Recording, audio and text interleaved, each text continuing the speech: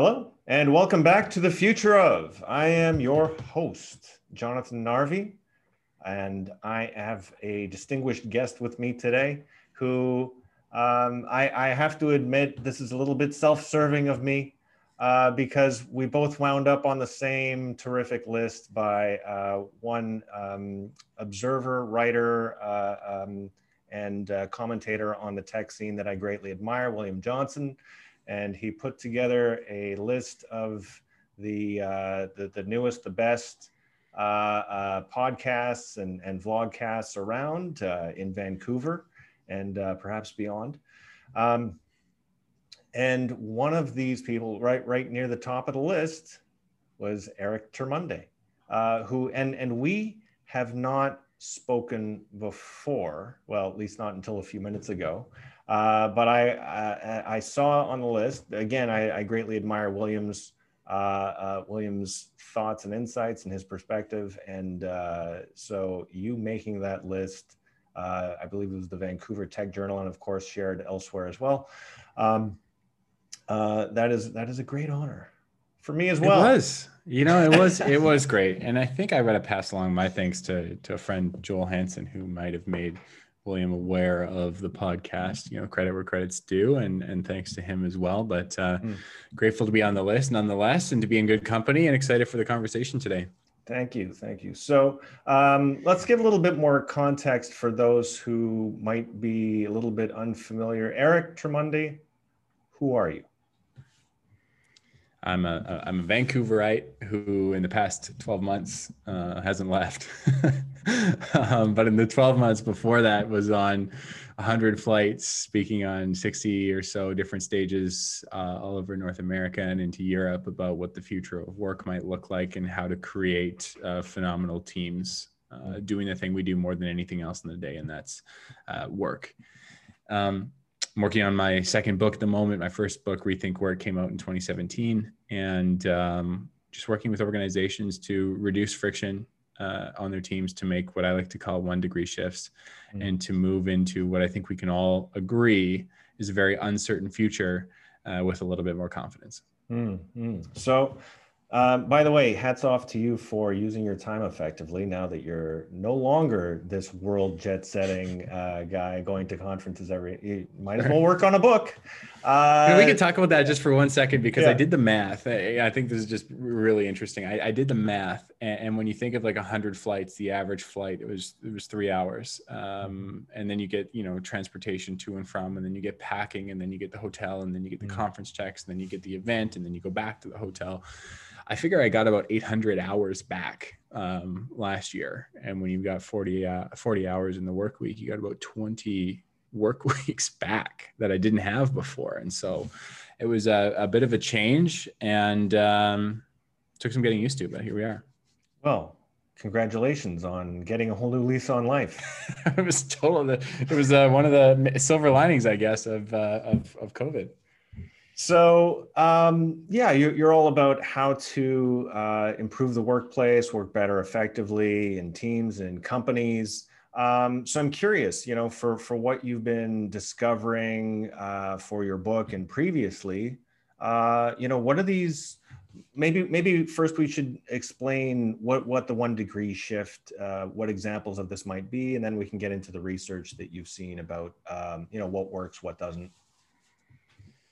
Yeah, I mean, a 1 degree shift is the smallest viable change we can make over and over again. So I think of like an MVP, or a minimum viable product in the tech world, something that you go to market with just to test to see how it works. The 1 degree shift is the MVP, but in sort of actions and behaviors. Knowing that the future is impossible to predict. Gone are the days of the 5 or the 10-year sort of strat plans that we're married to, and in with the quarterly targets, or the weekly targets, or even the hourly targets, that we can keep testing and poking and understanding if the direction that we're taking or on is working. And more importantly, if there's a new practice that we can implement. A story of this, I guess, it came from the British cycling team in 2002. The British cycling team had never had a really positive experience in the Olympics. In the 76-year history of the Olympics, they hadn't made it to the podium even once. So Dave Brailsford, the incoming coach of the cycling team, the way that I saw it, he had two options. Number one, he could continue to pour money into the team and hope for a better result, or he could scrap the team and start with new athletes. But he took a different approach. He took a 1 degree shift approach. And in the shifts that he made, he wanted to understand really where was the friction on our team? Where were the little shifts that we could be making so that we could have a better result, not just on the podium, but the races along the way. And what he found is that the racers or the riders were sick too often. They weren't sleeping well. The bikes were not in top shape. And so he removed friction just by one little action at a time over and over and over again until they started to get better results. The first thing he did is he taught the team how to wash their hands. He brought surgeons in to teach them how to wash their hands.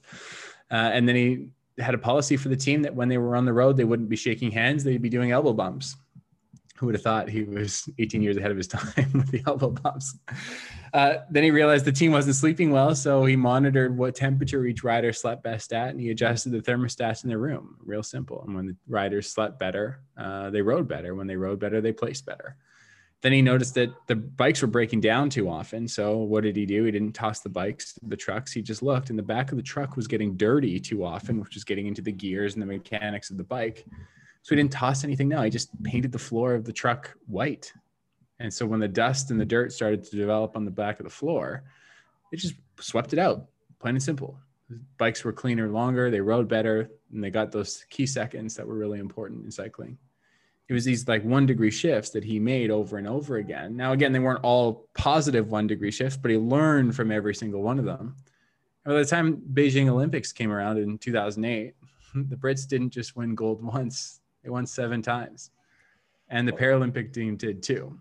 And I think when we can take this 1 degree shift approach, testing and experimenting little things over and over again, that the future, as unpredictable as it might be, can be something that we can enter into with a little bit more confidence. This is so terrific. It aligns very much with my own experience. When I was younger, I had a boss who I hated, and probably unfairly, because, I was basically a screw up who kept on making little mistakes because I wasn't paying attention to the details. And he actually had a saying, take care of the little things and the big things take care of themselves. Nice. And had I heeded his advice earlier, I probably wouldn't have hated him as much because I would have gotten so much positive feedback. And I actually, I also implement this kind of philosophy of 1 degree shifts in my own work as a PR guy and marketer, in not just in a sense of being more productive, but being more effective. So an example, maybe this aligns with what you've seen elsewhere.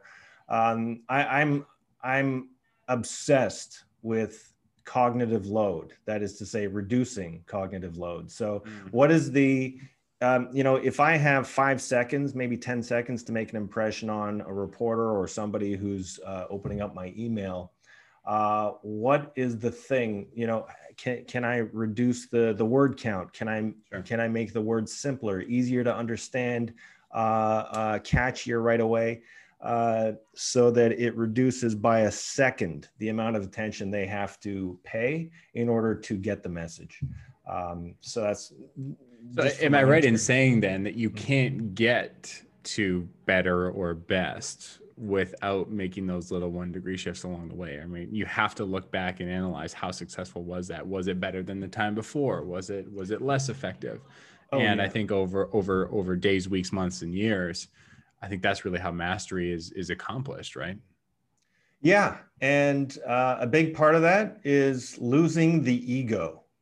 That's a killer, is just, thinking, yeah, I know what I'm doing. Okay. Well, I do, but you can always improve, having too much ego and thinking, I already know, I don't have to be improving. No, you have to be improving constantly. Right. And at a certain level, it's you've done the big things. You seized the low hanging fruit early on. So sorry, I'm rambling a bit. No, but what? You're actually helping with my point, because I don't want to get too conceptual here, but this 1 degree shift is really what I'm building out. And it's important to note that the 1 degree shift, I don't want to get too visual or conceptual, but the 1 degree shift actually lives on the x-axis, not the y-axis. It's not about getting 1% better, because, in PR or in marketing or in speaking, there's no 100%. There's no best, there's no finish line, there's no done or complete. So I think that by making these 1 degree shifts, you poke through enough hard spots, we're going to get a soft spot. The way that I see it is that success really is an inevitability if we keep trying and poking and testing along the way. I mean, we're bound to get it right simply by learning enough ways how to get it wrong along the way. That's such a great point, and I'm so glad you brought it up. It's very much akin to something I heard a few months back from, I always like to credit people I'm stealing their ideas. So this comes from Sam Harris, and I wish I'd remember the interviewee he had, but it was about creativity, how to get good ideas. And so in when it comes to creativity, actually, this is a perfect example of, it's really, really hard to get better at it, to become, naturally more creative than you already were. But you can you can reduce the impediments to your natural ability. So, instead of, like you said, getting a good night's sleep, the ideas are going to flow better. Stepping away from your work. When do we get good ideas? It's not when you're hunched over your desk trying to think of the idea. It's when you've already done the work, you've done the research, you've thought deeply about it. You step away, you take a walk, you take a shower. That's when it pops in. Mm-hmm. See, the way that I see it too is that, and I don't know if I've said this in my head 100 times, but I don't know if I've said it on a podcast before. So let me work through this with you. I find that life is kind of like a combination lock that we don't have the combination to. So, the master locks that go 0 to 60, if you look at it, 60 by 60 by 60 is 216,000 different combinations that you could possibly have. Now, those who make the 1 degree shift and those who really test this framework, even without the combination, will eventually be able to get the combination lock unlocked by, systematically spinning it enough times until finally we can pop it open. I think luck comes into play on whether that's the second combination you try or maybe the 200,000th combination you try. But for those who continue to practice this 1 degree shift, and I almost mean that quite literally when spinning a combination lock over and over again, I think in many ways we'll find out what works by in part finding what doesn't. Maybe we can get into some specifics about what maybe can speed up that. So it's not just a factor of luck and what's the word when you try to just through sheer brute force, like serendipity kind of, or force. Yeah. Sure. Brute force a problem. Just, I'm going to do this a million times. Cause I run into this where, I'm just, you take that approach and you want to be methodical, but it can be so demoralizing if you've been at it for a long time and you're not making progress and you start questioning, is this the right path? So maybe what are some, maybe either some tips and tactics that you use in your own life to improve your working, your collaboration, or stuff you've picked up from your research? I think, well, I'll share this with you too, because it just happened today. I had the absolute pleasure of speaking with the co-creator and producer of The Queen's Gambit, Alan Scott. I'm not sure if you saw that show on Netflix, but I did indeed. Yeah, I mean, an incredible show. And I think the runtime was 330 minutes. My partner and I finished it in about 345 with a little bio break somewhere in the middle. We just loved it. But I looked, I saw a post shortly after that said The Queen's Gambit took 30 years and 9 rewrites to complete. And that was all Alan Scott's work, along with his colleagues along the way. He had, Heath Ledger as a partner at some points and worked with an incredible amount of people. And I asked him the same question. I said, look, you said you had no, being the only word that you heard for years and years and years. And he said, well, I made a lot of movies in 30 years, not just The Queen's Gambit. It wasn't my sole project, but I believed in the project enough to stick with it until we got the yes that was right. And look, I don't blame them for saying no in the first 8 times. It wasn't the film that was right at the time or at the place. And so what I would say is that while we're making these 1 degree shifts and testing these different areas, whether it be in fitness or relationships or career, it doesn't have to be the sole dedication of all we think about along the way. So I would say, even to your point, don't be afraid to step back for a second too. It does, just because it's on the back burner doesn't mean it's off the stove.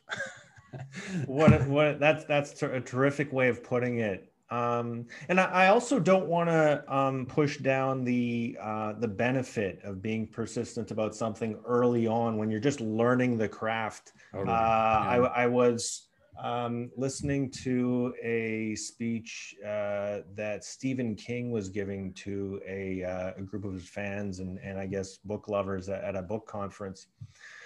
And he talked about his early days of writing short stories and the novels that he wrote when he was very young.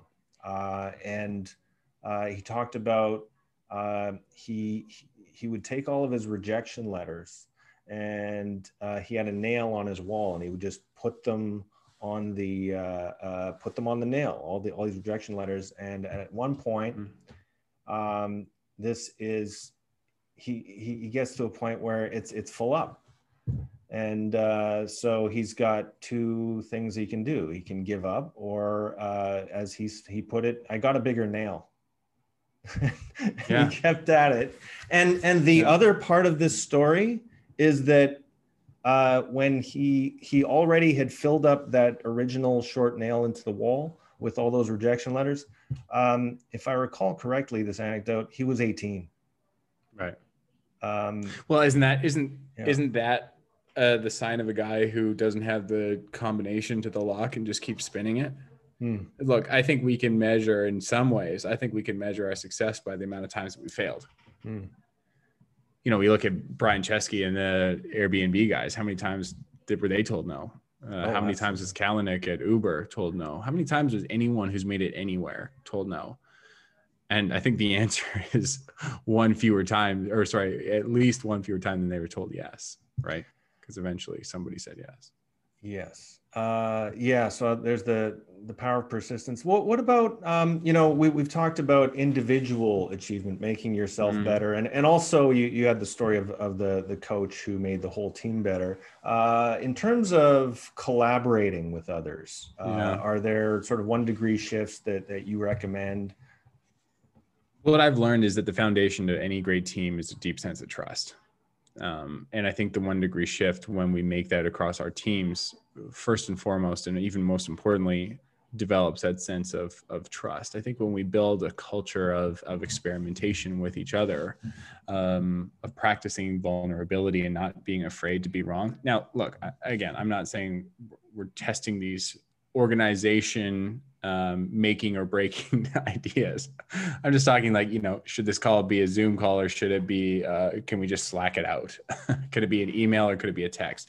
But I think when we start to play with communication styles, with recognition, with rewards, with feedback, with workload, whether we're asynchronous in terms of our working environment, whether we're in the office, whether we're 9 to 5, I think when we can play with the relationships and how we can more effectively work together, then we build this sense of trust with each other because we communicate more effectively, and great things happen. I'll give you an example of a 1 degree shift that happened in Toronto in 2009. Shreddies, Post Cereal was having a tough time with their Shreddies brand, and sales were flat.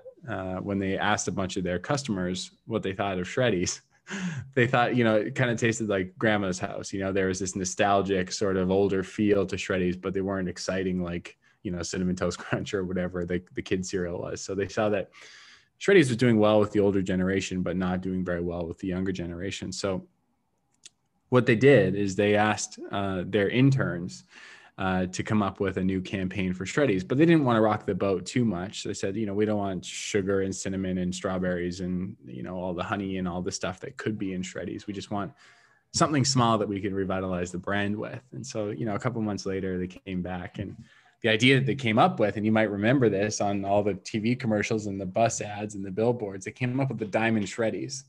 And they ran this campaign across the country, and it absolutely took fire. Where all they did was change the square shreddy 45 degrees, put it as a diamond, remarketed the whole thing, and they saw that the sales for shreddies went up 18% the next quarter. And I share this with you because what happens when we experiment, and what happens when we create and give trust to our team members to try something new, not only do great things happen, but we build this better sense of belonging, camaraderie, and safety across the team too, because truly, and I think now better time than ever, I think we are all in this together. And the more groupthink we can apply to tasks like this or to different projects, the more we can trust each other to have each other's back, to be committed, to be held accountable, and to be attentive to results. This is such a good point. I'm glad you're talking about, the idea of this is an ongoing experiment. You're looking at results, you're looking at what works.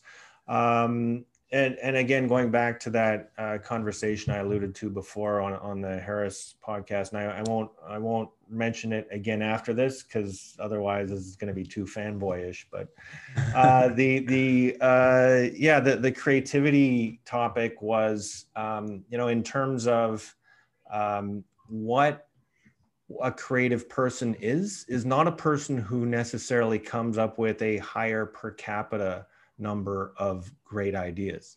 They just come up with more ideas, period. And if you've got someone who comes up with 100 ideas a day versus someone who comes up with 5 or 10 good ideas, 5 or 10 ideas, not good, just ideas. The 100 ideas guy is going to likely come up with some better stuff just by sheer force of numbers. And it's, so I think, these 1 degree shifts, it's like not every change you make is going to work out, but, and of course we don't have to reinvent the wheel. You've got, that's right. And I think that's really important. I found that there are 2 things that people hate. Number 1 is change. And number 2 is the way things are. So it's kind of a lose-lose. But let's go back to that guy who comes up with 100 ideas. What if you were that guy with 100 ideas or that girl with 100 ideas and your superior, your boss, your leader didn't have time for any of them? I mean, how suppressed, how caged might you feel and stuck? And I think we see this all the time in toxic or dysfunctioning teams. Now, again, it's not that we need to... Right. We've all been that guy. And I don't think it's about creating space to have all these 100 ideas laid out and put on display. But I think it's there begs the question, why aren't we hearing some of them? And I mean, look, you can have a democratic process to understand why they don't work. It doesn't have to be no.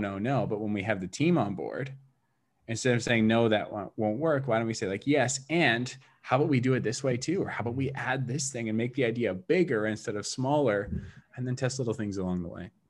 Terrific. So are there, what is a change you might have made, say, this week or this month in relation to, say, your book writing process that you're just sort of experimenting with, and maybe it seems to be working for you? Anything come to mind? I rearranged my working space this week that wasn't here last week, which has been interesting. But this, from a writing perspective, I went and interviewed Alan Scott, co-creator and director of The Queen's Gambit, because I think that here's what I think. I think that we can learn a lot from businesses and leaders and teams. You can learn a lot from what TELUS has done or what Shaw Cable have done. You can learn a lot from these incredible organizations.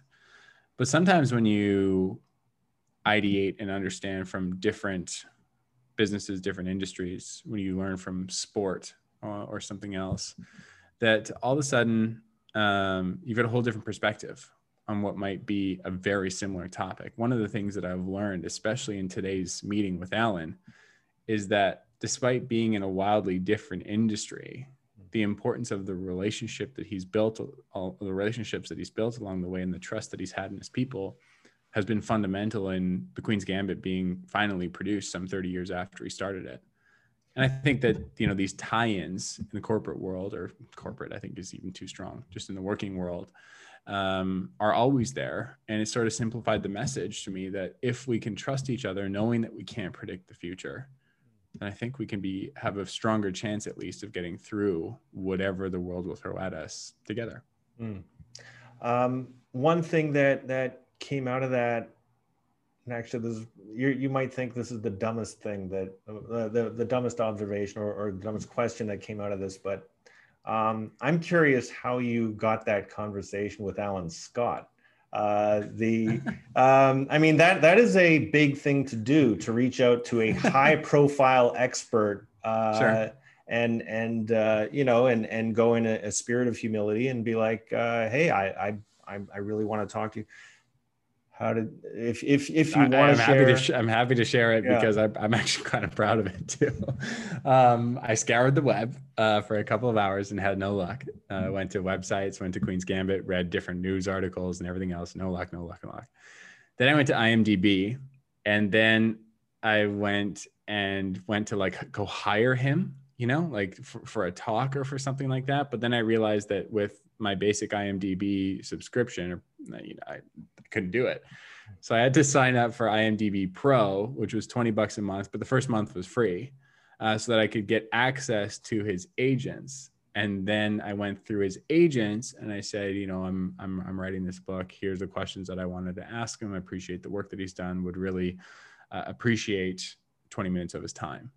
They passed it on to Alan. Alan got back to me. This morning we had the conversation, and the rest is history.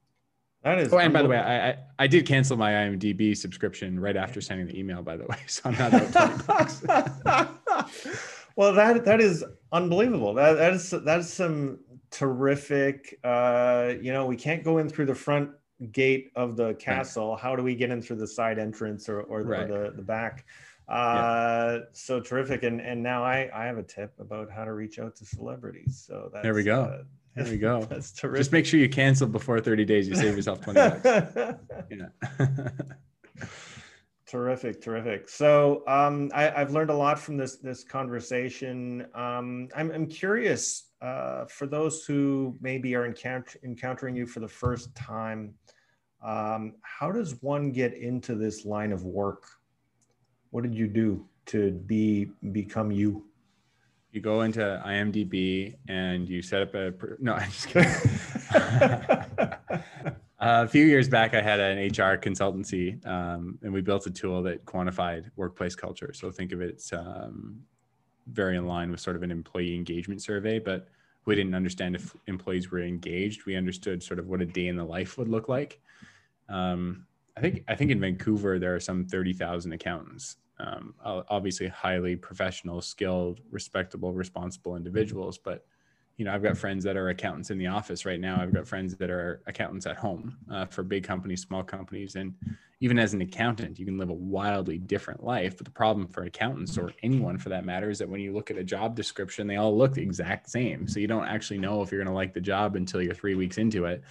And if you don't, either it's too late or you've wasted 3 months trying to find the right fit. So, we started to do a lot of research and consulting with companies across the country, into the States and into the United Kingdom a little bit, to understand not how do you change your culture necessarily, but how do you find out really what's working and then leverage that story to attract people that would want a similar experience.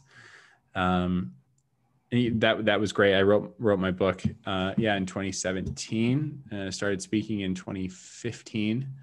And here we are about 350 stages later. And what was the name of that book again for the audience? It was a bestseller, I believe. It was called Rethink Work. Yeah. Yeah.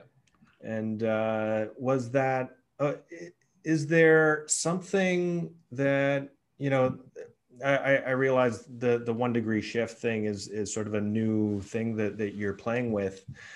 Do you have other advice for, particularly, I exist in business and tech circles, so startups, and some larger companies that are trying to behave like their startups, right. trying to have that nimbleness.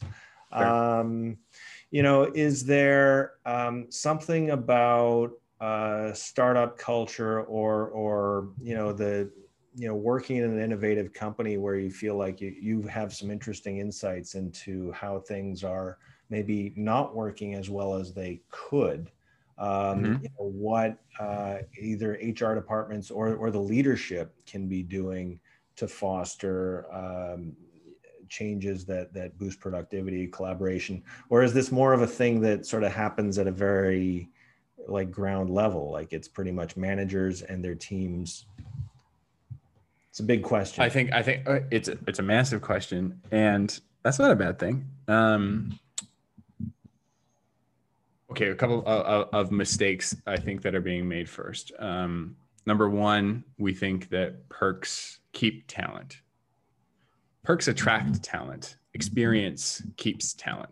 Let's be very clear. The ping pong table, the pool table, which by the way, nobody's used for 11 months now anyways, used to look really good on the brochure or the career page or the About Us page. But if it wasn't being used because people weren't being managed or led or working collaboratively together while they were there, then it's all for naught. I also think one of the big mistakes that are being made right now is that we focus too much on the why of our companies and not enough on the how. Now, look, Simon Sinek, which I'm sure you and your listeners know, he's built an empire on this idea of starting with why, and I think it's a phenomenal idea. I'm a big fan of Simon. I also think that the why is really good at attracting talent. But if you and I are just absolute animal guys and we work for the World Wildlife Foundation and we go into work and you can't stand the person to your left and I can't stand the person to my right, it doesn't matter how dedicated to animals we are, we're probably not sticking around. We'll find another job. And the third thing that I would say is that the mistake is that we all strive to have this like startup sort of culture. And I agree, the nimbleness and the agility of these companies are great, but they're not for everyone too. This idea of a best culture, it doesn't exist. The best place to work in America in 2020 was Hilton Hotels. And the second best place to work was Ultimate Software. I would suggest that somebody in a software company doesn't want to be making beds, and somebody making beds or in a valet or working in a hotel probably doesn't want to be working in a software company. So to suggest that there's a best way to do things fails to understand the uniqueness of our team and what really works for us. And so if we want to understand how to create the best place to work for our team, don't look somewhere else. Look inside your own organization and ask the people that you're working with every day. If we're working in these remote situations where right now I'm staring at a camera and I have been all day, how do we then increase the effectiveness of our communication? How do we work better together? And I think those conversations are the ones that need to be had right now, especially remotely, to create a better culture. And I put that in air quotes for those who are just listening, because I think culture right now is no more complex than how we communicate and interact with each other. We've covered a lot of really great ground here, and thank you, by the way, for delivering an equally expansive and insightful answer to a rather rambling question. So terrific. We've had a really good conversation. I've heard some things that I'm definitely going to implement. I'm now going to be on IMDb right after this chat. Yeah, I've really enjoyed talking with you. So I've been talking with Eric Termuende, and if someone wanted to learn more about your work, find your books, maybe catch you on Twitter, where would they find you? Yeah, I mean, any place you'd expect me to be. I mean, the favorite spot is the website, and then LinkedIn would be probably a close second, and then Twitter from there. So erictermuende.com, Eric Termuende on LinkedIn, just Termuende on Twitter, which I'm sure we'll have to spell out in the show notes. But would love to have a chat with anyone who wants to have one, and see where we can take it from there. Excellent. You have been listening, or perhaps watching, the Future of vlog, and we've been talking about the future of working well. And I hope that if you liked what you have been listening to or watching, that you will like it, as in click that like button. You will subscribe, send me money, do all kinds of nice things. Hey, me too. Yes. So, and I look forward to seeing you next time on The Future of, and I will see you in the future.